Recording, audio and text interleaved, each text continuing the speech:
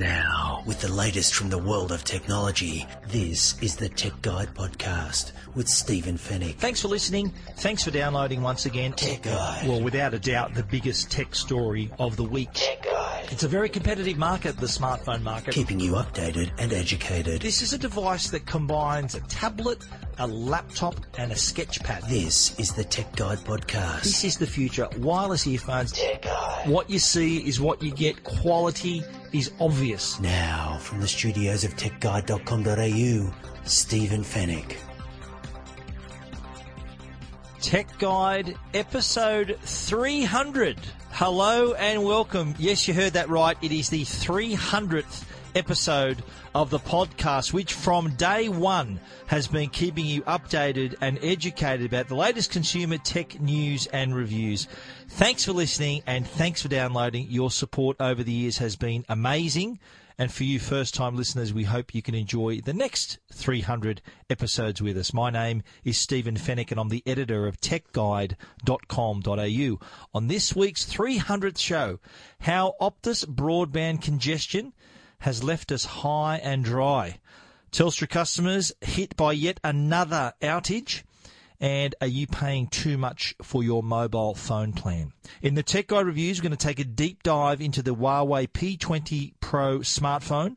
We're also going to look at the Tello mini drone, and we're going to talk about the new Teleportivity platform, which is being called the Uber of customer service. And we'll answer all your questions in the Tech Guide help desk as well. And the show is proudly sponsored by Netgear, who's been a sponsor since episode number 1, and they're Australia's number 1 brand of home Wi-Fi products. And also Norton, the company to help keep you and your family safe online. A massive 300th episode for you, so let's get on with it.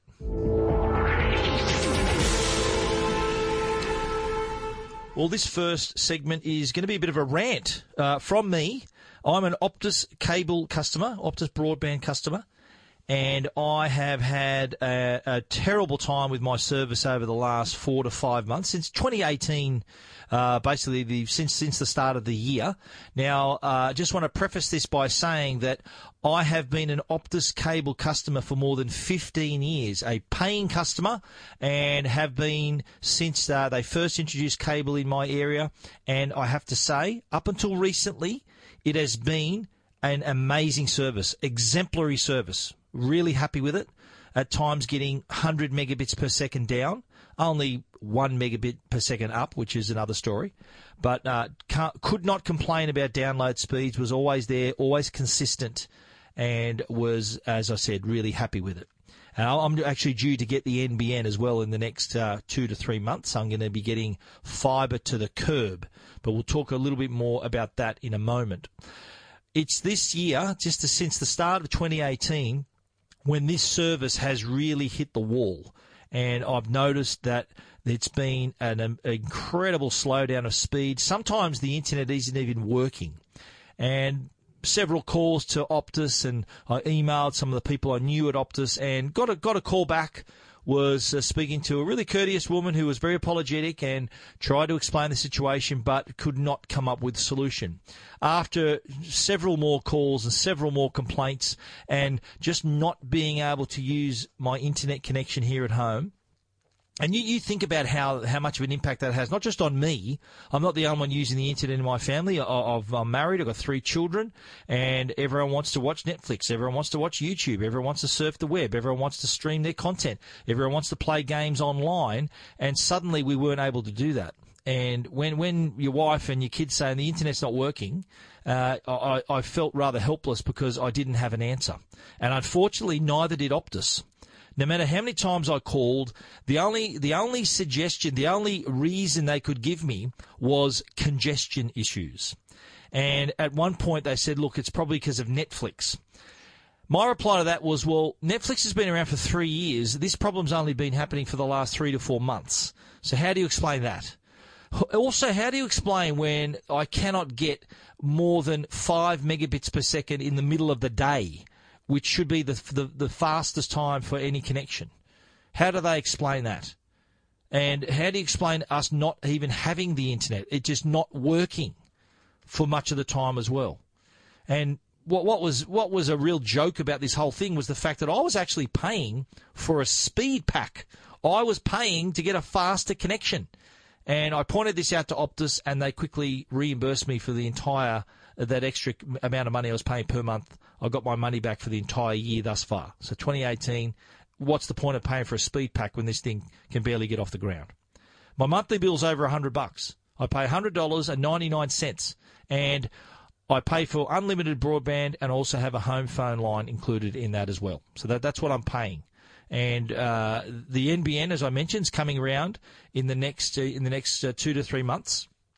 The Optus cable outside my house, the HFC, the hybrid fibre coaxial cable, will not, I repeat, not be used by the NBN. They bought it, but it's going to end up in a dumpster in the next 3 to 4 months. That was another suspicion that I had, was the fact that Optus knew that my cable was going to end up in that dumpster in the next few months, and they hadn't bothered to keep the upkeep, to maintain it, to service it.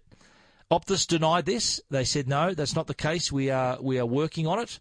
They also told me that they are trying to upgrade the node in my area. I live in the eastern suburbs of Sydney. And they said that even attempted to switch nodes for me to see if that actually resulted in a better experience. It didn't. So we were back to square one. Now, I put it out there for people to... I asked them if I was the Lone Ranger. I think there was a feeling at one point that it was actually my connection that was the issue. They wanted to send a technician.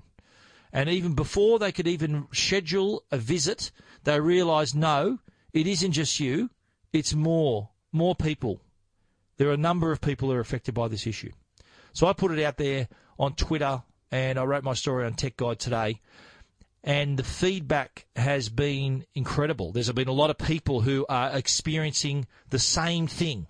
A good friend of mine, John D, is former presenter on Sky News, is a speaker, author, activist, one of the founders of Planet Ark. He lives out in the Blue Mountains, and he saw my little rant on Twitter, and he is also an Optus customer and on the NBN in Katoomba. I'm going to read you what his experience was like. Back in January 2017, they signed up to the 140 NBN plans, 100 megabits per second down, 40 up NBN plan. Turned out Optus should never have signed us up to that plan, as it was physically impossible for them to deliver anywhere near those speeds. The result of this has been a 160 credit for overcharging us. But get this, in giving us the $160 back, there was a catch. Optus stated they would only give us the 160 if we switched our NBN plan to the lower speed of 50 down and 20 up. Given that Optus overcharged and misled us, why on earth do they think they can set conditions on refunding us? They said that if we did not switch to the lower speed plan, we should not get the 160 compensation. I think Optus needs some basic lessons in how to deal with customers. Anyway, they said they sent out an engineer, and he changed the Wi-Fi modem, and in doing so, we now only get Wi-Fi in half the house. So they made it worse. At one point last night, our upload speed was only 1 megabit per second and 790 kilobits up. We used to have faster ADSL speeds than that. So that's out in the Blue Mountains. I'm in the eastern suburbs of Sydney. That's like something like 50 kilometres difference. And I did hear from other Optus customers as well. Mark said, hi, mate, same problem here in Panania. Had a service tech come and visit. He said it was 100% congestion and they needed to buy more spectrum. I don't have to. He's had Optus cable for 18 years. The speed has been fantastic until about 6 months. So what's the answer? Maybe 5G is the answer. I had another response here from their name is Kudos. This has been my experience with Optus cable for many years. I'm actually shocked by the many similarities between myself and your article. I was given the speed pack upgrade for free for 12 months, only to cancel it recently. I was told the local node in your area needed to be updated years ago. I was told to blame Netflix. The reality is I just expect all of this is lip service, and Optus has no plan to do anything while the NBN is still being rolled out. And it continued on social media. On Facebook, friends of mine were saying, I have the same issue with Optus cable at Matraville. My experience was the same as you've described. After much frustration, information. And another person, Lisa, says, same issue over here with Optus. I've given up on calling them about it. I've spoken to them numerous times.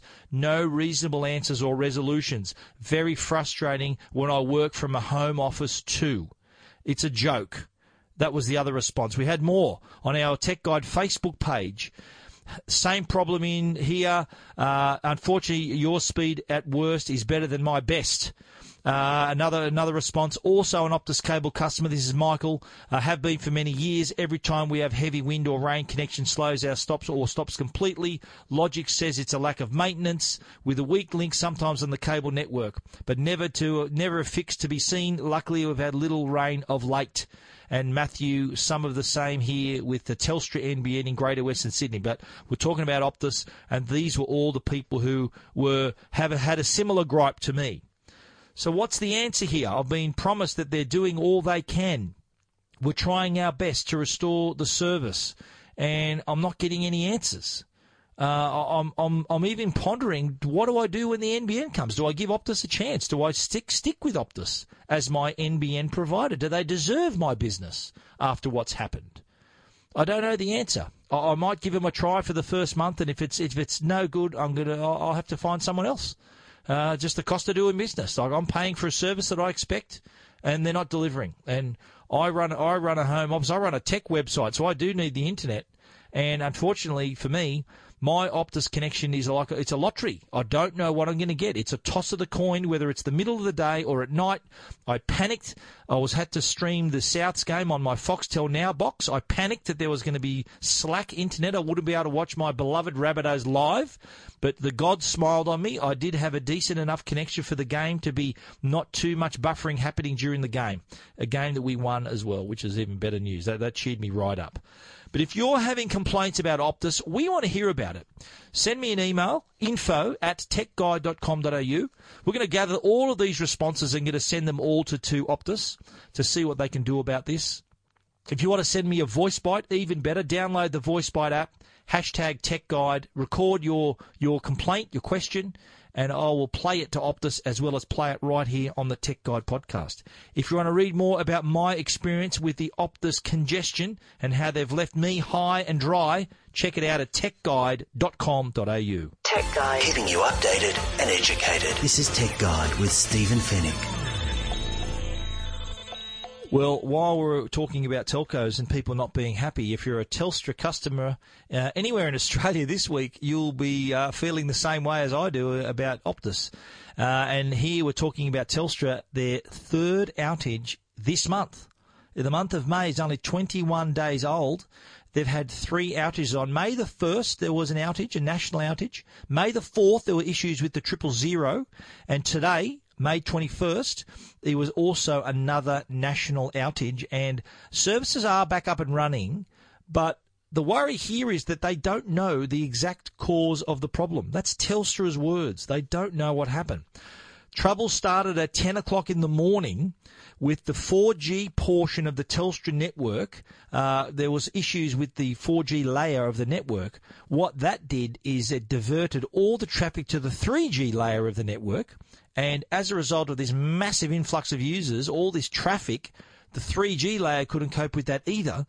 So it hit the panic button, and suddenly there was nothing working. No one was able to make or receive calls. Data was frozen. And if you look at their outage map, all the sore red spots were exactly hovering over every capital city: Brisbane, Sydney, Melbourne, Adelaide and Perth. And this affected millions of customers around Australia, not to mention business customers who weren't able to process payments or use tap and go. Those kind of services that need an internet connection were suddenly not there. So this could have actually cost people money. Now, Telstra denies that there was an effect to the 000 services today. They said the calls were unaffected and that other networks were deployed so that that service could continue. So as far as we know, today at least, 000 was okay. But that's not to say on May the 4th, 000 was badly affected. In fact, that is still the subject of a government inquiry. It's still under investigation. The Telstra outage, hopefully it'll cease. That we won't get any more issues there. I remember a couple of years ago where there was a couple in the same month, and Telstra responded with a data-free day, if you can cast your mind back to that, where on one day, Telstra customers could just go nuts with the data, and it did not go against their data allowances. So maybe we're due, Telstra customers at least, due to have a solid data-free day. Maybe a data-free week even. That might be a better suggestion. There's a lot of unhappy customers there right now that are eyeing off the other telcos possibly. So Telstra, they say they're the best. They charge high prices to use the best network.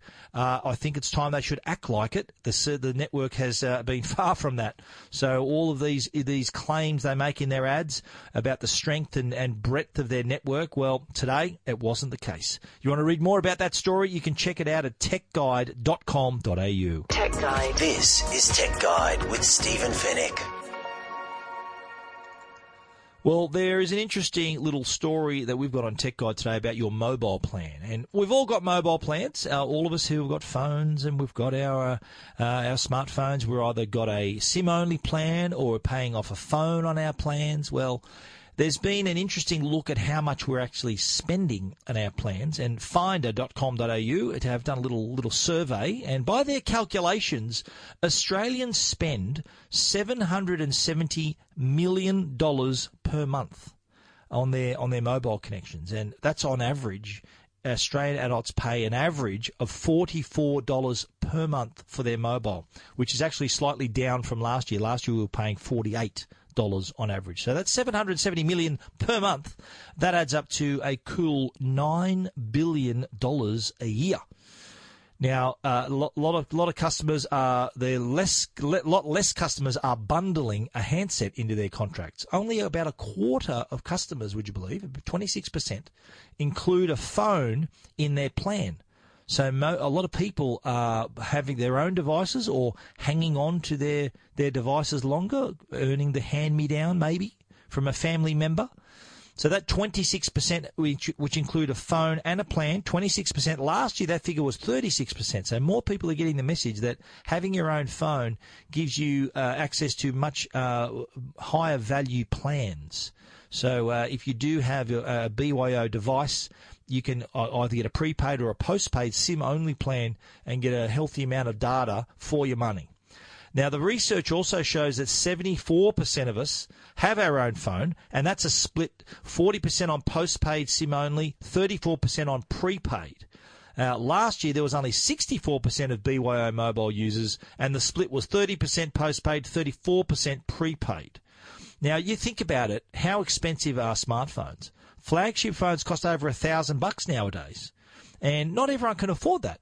But luckily, the mid-level, the mid-tiers of the market, and even the entry levels have really improved. And these affordable products now in the entry and mid-levels, all that technology that used to cost the earth has now filtered down to the entry-level products. I'm talking 18:9 screens, fingerprint security, or all of these excellent cameras. They've all filtered down now to these entry and mid-level phones. So people have got these affordable options.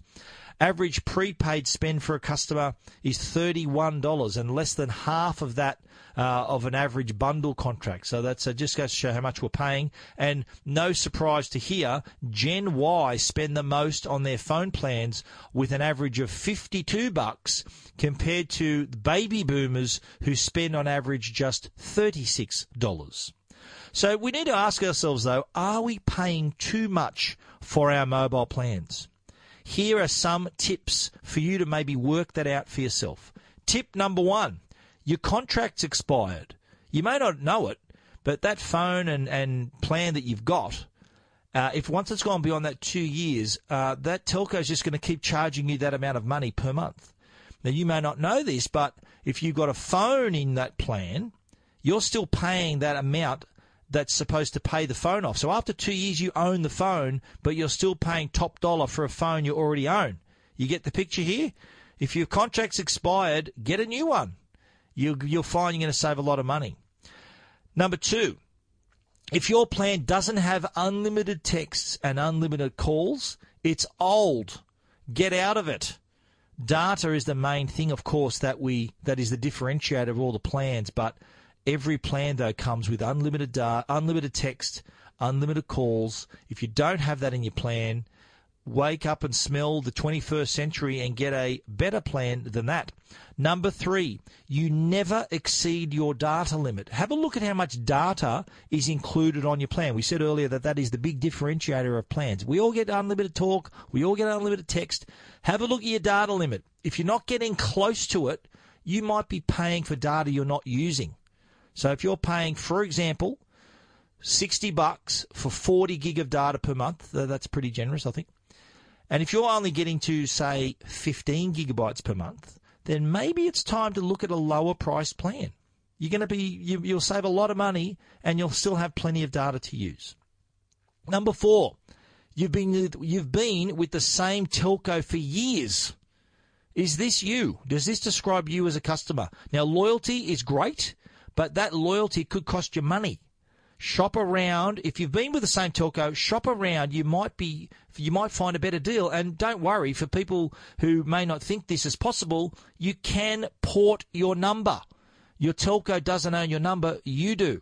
So if you want to change networks, it is possible to do that. It can happen in minutes. So shop around. Those 4 tips there will help you look at what you've already got and maybe work out if you are paying too much. You want to read that full story, you can check that out at techguide.com.au.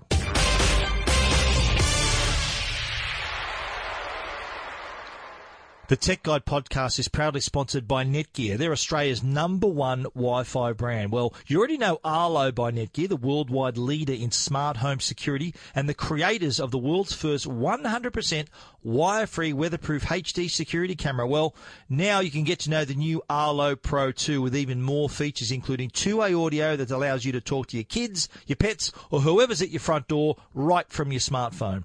Arlo Pro has quick charge, rechargeable batteries, night vision, and live on-demand streaming, and yes, still 100% wire-free and weatherproof, so you can easily monitor your entire property inside and out. Arlo Pro takes just a few minutes to set up, so you can check it on your home, your business, from anywhere using the free Arlo app on your phone, tablet, or computer.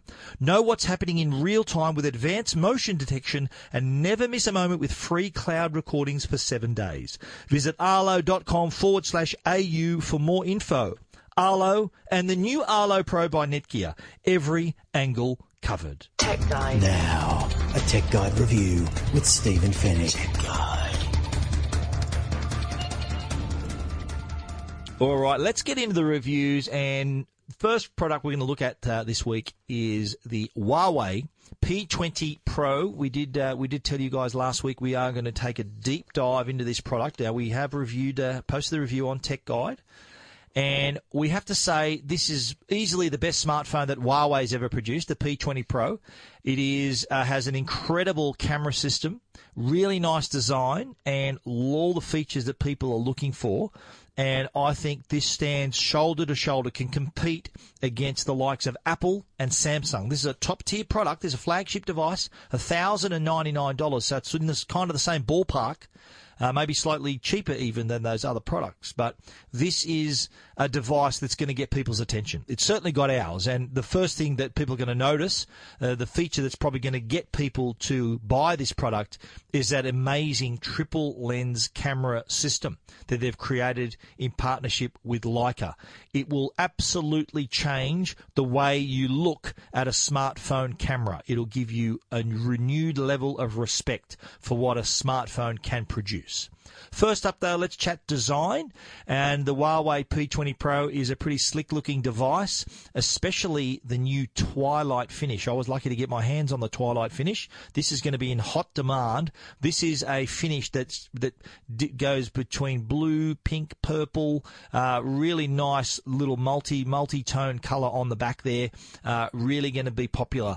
Phone is just 7.8 millimeters thick, weighs 180 grams.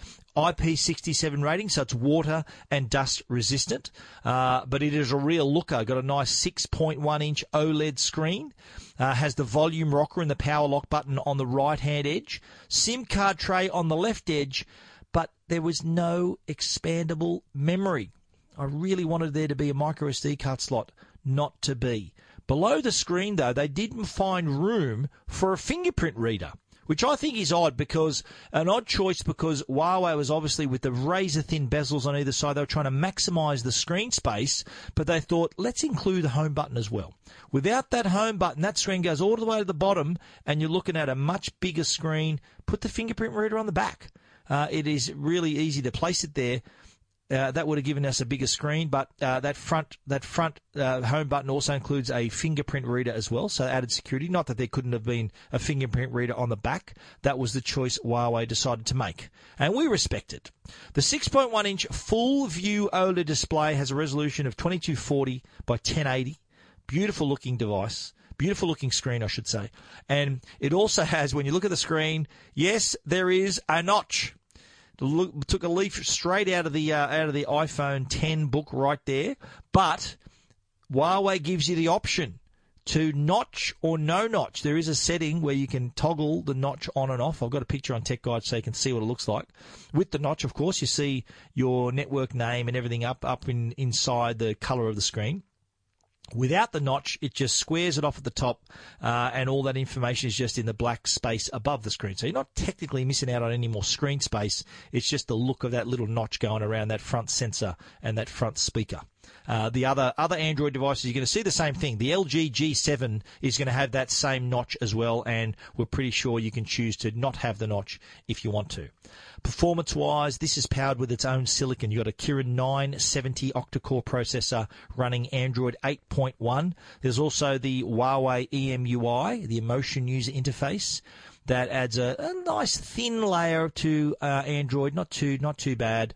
Also got 6 gig of RAM, 128 gig of internal memory, and remember the fact it doesn't have a micro SD card slot, so you've only got that internal memory to play with.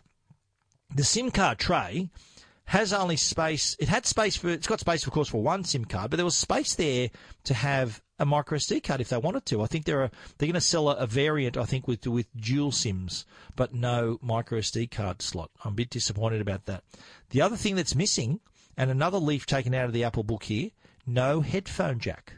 So no expandable memory, no headphone jack. Sound familiar? That's what the iPhone's got. No headphone jack and no expandable memory. But they do have the fingerprint reader, as I said, in that home button. And look, looks-wise, it looks pretty good. It's a nice-looking device, feels good in your hand. But we've got to talk about that camera. The triple-lens camera system, voted by DxOMark as the best smartphone camera in the world. So pretty good title. 3 lenses, though. 40-megapixel lens. That's the main RGB lens. 20-megapixel mono lens. 8-megapixel telephoto lens. This is a smart camera system as well. It's got all the hardware on board, but it's also got the software and the smarts as well. What is brilliant about this phone is the fact that it creates great images. But what's brilliant about that is it takes no effort to create those brilliant images. What you point at, what you look at through the lens, the camera sees what it is. Like if it's, there's a photo here, me pointing the phone at my dog. My Dalmatian Ziggy, it says at the bottom of the screen, dog. We're looking at a dog. So it can automatically adjust the settings, the mode, to capture that image. Same thing, I've pointed at a bunch of flowers. It adjusts it for flowers, so it gives you vivid colours and all of those extra features to get that picture looking right. It's also got a really good zoom lens. It can zoom. It's got 5 times optical, but 10 times digital zoom as well. And even at 10 times zoom, the picture is razor sharp. And picture-wise, when you have it in vivid mode, all the colours that you see through the lens are pumped up in real time. It's like real-time Photoshop on your image. You see the blues really blue, the greens enhanced, all those colours. You can pare that back if you like, if it looks a little bit too cartoony for you, but I really like the warmth and the accuracy and that really bright colours that it offered through with its pictures. And that zoom, an excellent feature as well. Another favourite feature was night mode. Now, have you ever tried to capture a picture at night? Have you ever tried to shoot a skyline picture or something where if you don't keep your phone absolutely still, it's not going to be very sharp? Well, they've got the answer here. Huawei has got this night mode on the P20 Pro, It actually works where you choose night mode and the mode actually leaves the shutter open for 4 seconds. So all this information is sucked in through the lens and then rendered in one sharp image. Incredible results. I've got them on my story as well. Low light photography, not an issue here as well. You wouldn't believe the amount of light it can suck into the lens, even what seemingly appear to be very low light situations. Really clear, really sharp, and that zoom, as I said, is tremendous. And if you want a bit more control, there's the Pro mode as well. So you want to adjust all your aperture and all your other settings and shoot in RAW format, you can do that. You can also, like other cameras, there's the 960 frames per second super slow-mo. There's time-lapse, light painting mode as well. You can even shoot 4K video. So it's got all bases covered on the camera front. And look, let's face it, that's what people are buying. People are buying cameras. We're not buying a phone because it makes better phone calls. We want a phone that takes good photos. And this is exactly what the Huawei P20 delivers. On the battery side, another interesting point here, Huawei made a bit of a song and dance about the 4,000 milliamp hour battery, which they said could run for up to 2 days. But in our testing, we got it through a day, not a problem, snuck it maybe into day 2, but nowhere near the 2-day battery performance that they suggested. I've read some other reviews that they have had 2 days performance. I don't know, maybe got a lot of phone calls that day, but my Huawei P20 Pro steamed through the whole day. I'm talking really late at night, still had 10-20%, but wouldn't last for 2 days, not at all. And for me to walk around with 20% at 9 o'clock in the morning was impossible. I had to have my phone fully charged. Now, here's what we didn't like and what was missing from the P20 Pro. I've already mentioned no micro SD card slot, which is disappointing. No headphone jack, but you know what? I can live with that.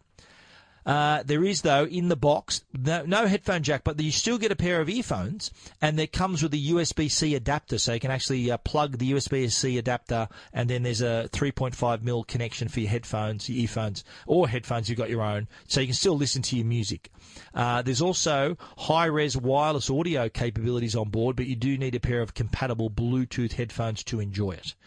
One other little thing, a minor thing, the volume key being placed so closely to the power key. When I tried to lock the phone, sometimes all I ended up doing is turning the volume down. A lot of phones have the power key and the volume keys on opposite sides. That just took a day of getting used to, and that was okay. The other thing missing, though, and this is a feature on all the other flagship phones, including the iPhone, including the Samsung Galaxy phones, is wireless charging. No wireless charging. I thought that was really strange. I don't know, an odd choice. I don't know whether there was some sort of interference with the 3-lens camera system, or they wanted to put well, there's no fingerprint reader on the back, so there's nothing in the way. Couldn't understand why they didn't do that. Although the Samsung's got a fingerprint reader on the back, the Galaxy S9 has a fingerprint reader right on the back, and it still has wireless charging, so it is possible there. The Huawei P20 Pro already on sale, priced at $1,099. Do you agree with our review? Do you have it and love it? Let us know what you think. Until then, you can read the full review at techguide.com.au. Tech Guide. This is Tech Guide with Stephen Fennick. All right, next up, and we love our drones. I fly myself. I have the Inspire 2 by DJI, which is a big boy, big drone, big bird, that one. I'm a licensed drone pilot, so I can handle that kind of machinery. But if you're new to drones, having a big drone like the Inspire 2 is probably not ideal. So a lot of people may be intimidated by it. Or alternatively, you might want to buy a drone for your child. You're not going to buy them a $3,000 Phantom 4 Pro.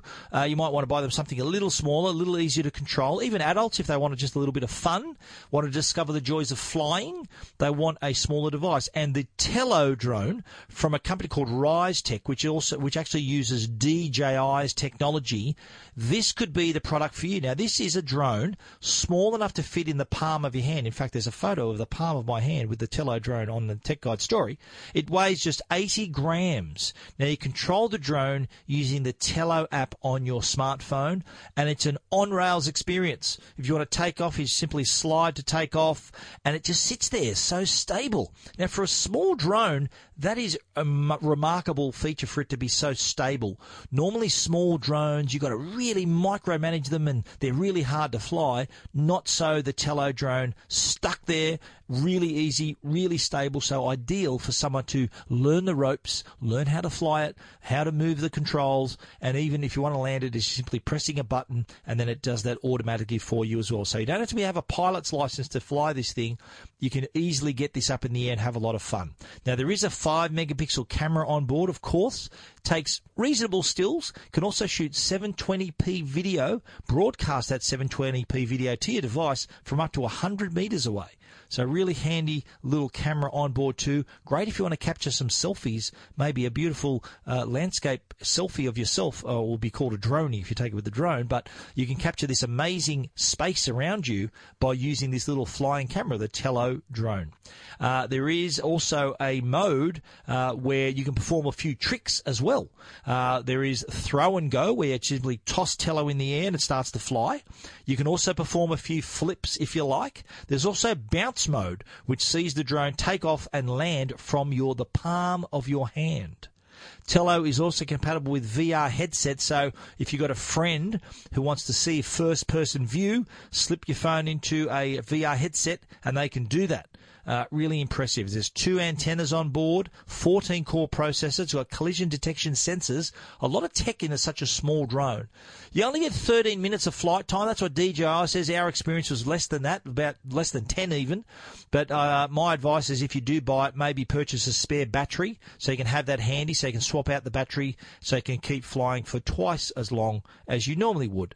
The DJI Tello drone, it's a Rise Tech product but powered by DJI, priced at $169. If you want to read our full review, you can check that out at techguide.com.au. Next up, we were down at CeBIT last week. We were the little tech show in Sydney here, and we came across an Aussie product. A platform is probably a better description.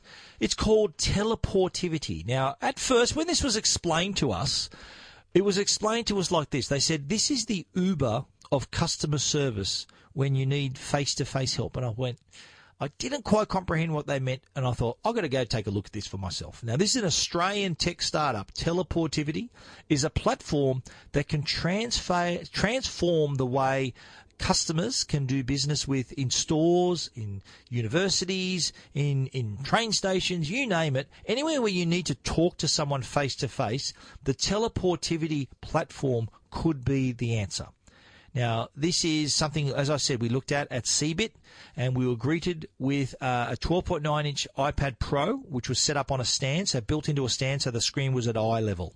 Now, imagine the scenario where you're in a store or a shopping centre and you need to talk to someone. You can simply walk up to the Teleportivity screen, press a button, and all of a sudden there's someone that you're talking to live in front of you.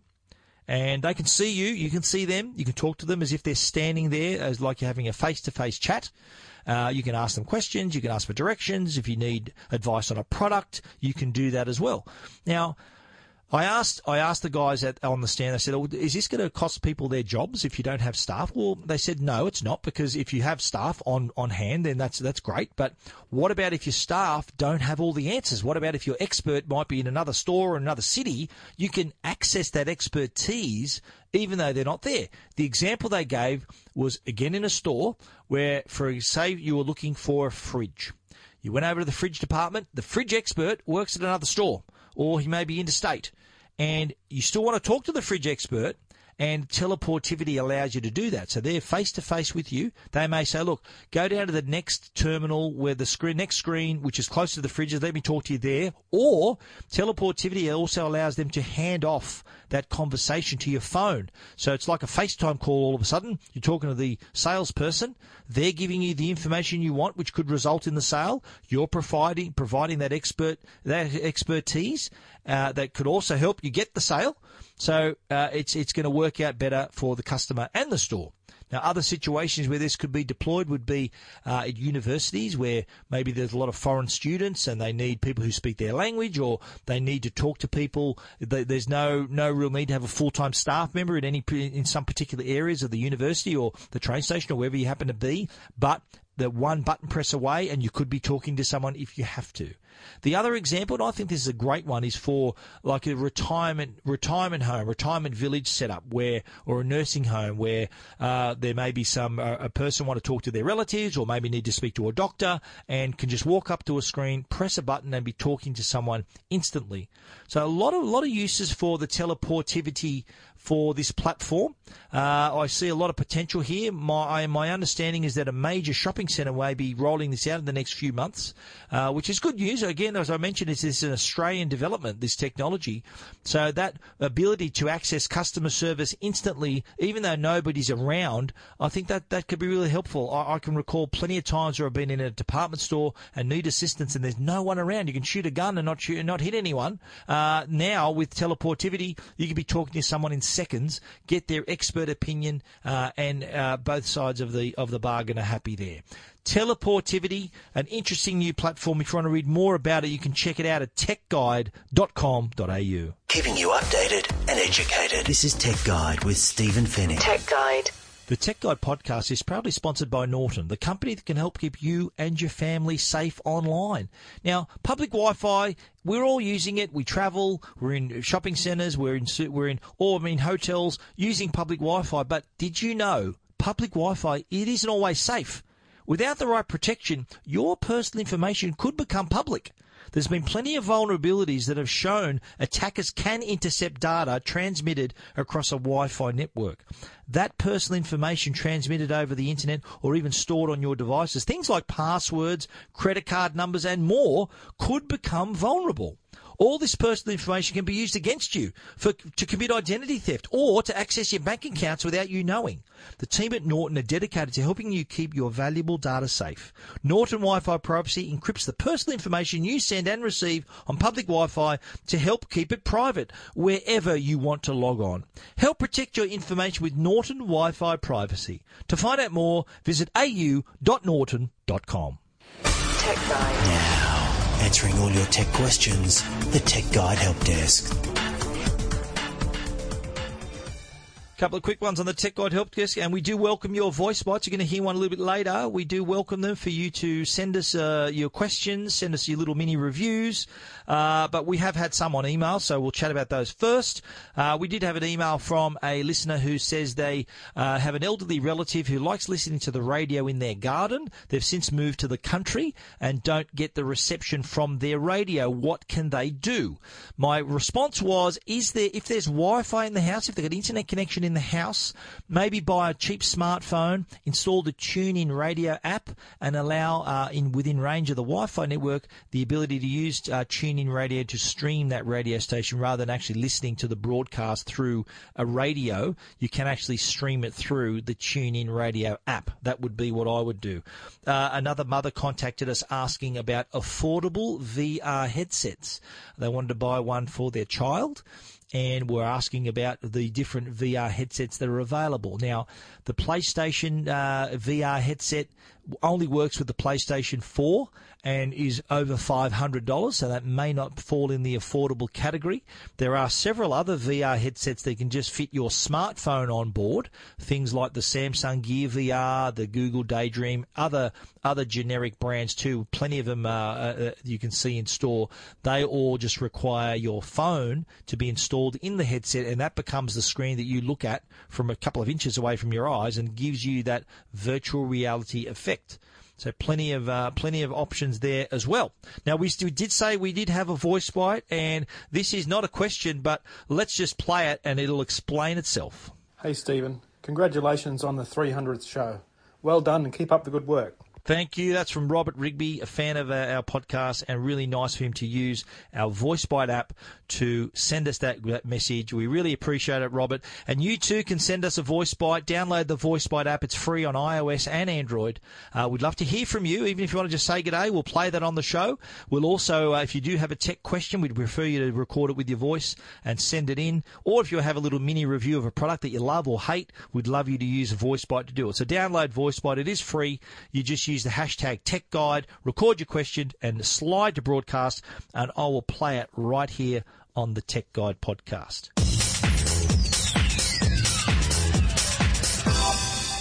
And that is the end of our 300th show. We really thank you for all your support you've given us and all your great messages. And we wouldn't be here without you, the listener. We do appreciate you tuning in every week. You can, of course, read about everything we talk about on techguide.com.au, our great website. And if you want to get in touch, we've already described VoiceBite, or you can also email us info@techguide.com.au. We want to give also a special shout-out to our sponsors, Netgear. They've been there since episode 1. We really appreciate it. They're the brand you can trust for all your Wi-Fi needs, and also want to give a shout-out to Norton. They're the company that can help keep you and your family safe online. They've just also launched the Norton Core Wi-Fi router, so keep an eye on that in the next couple of months. Thanks again for listening. We look forward to you joining us again. So until then, as we always say, stay safe and stay connected.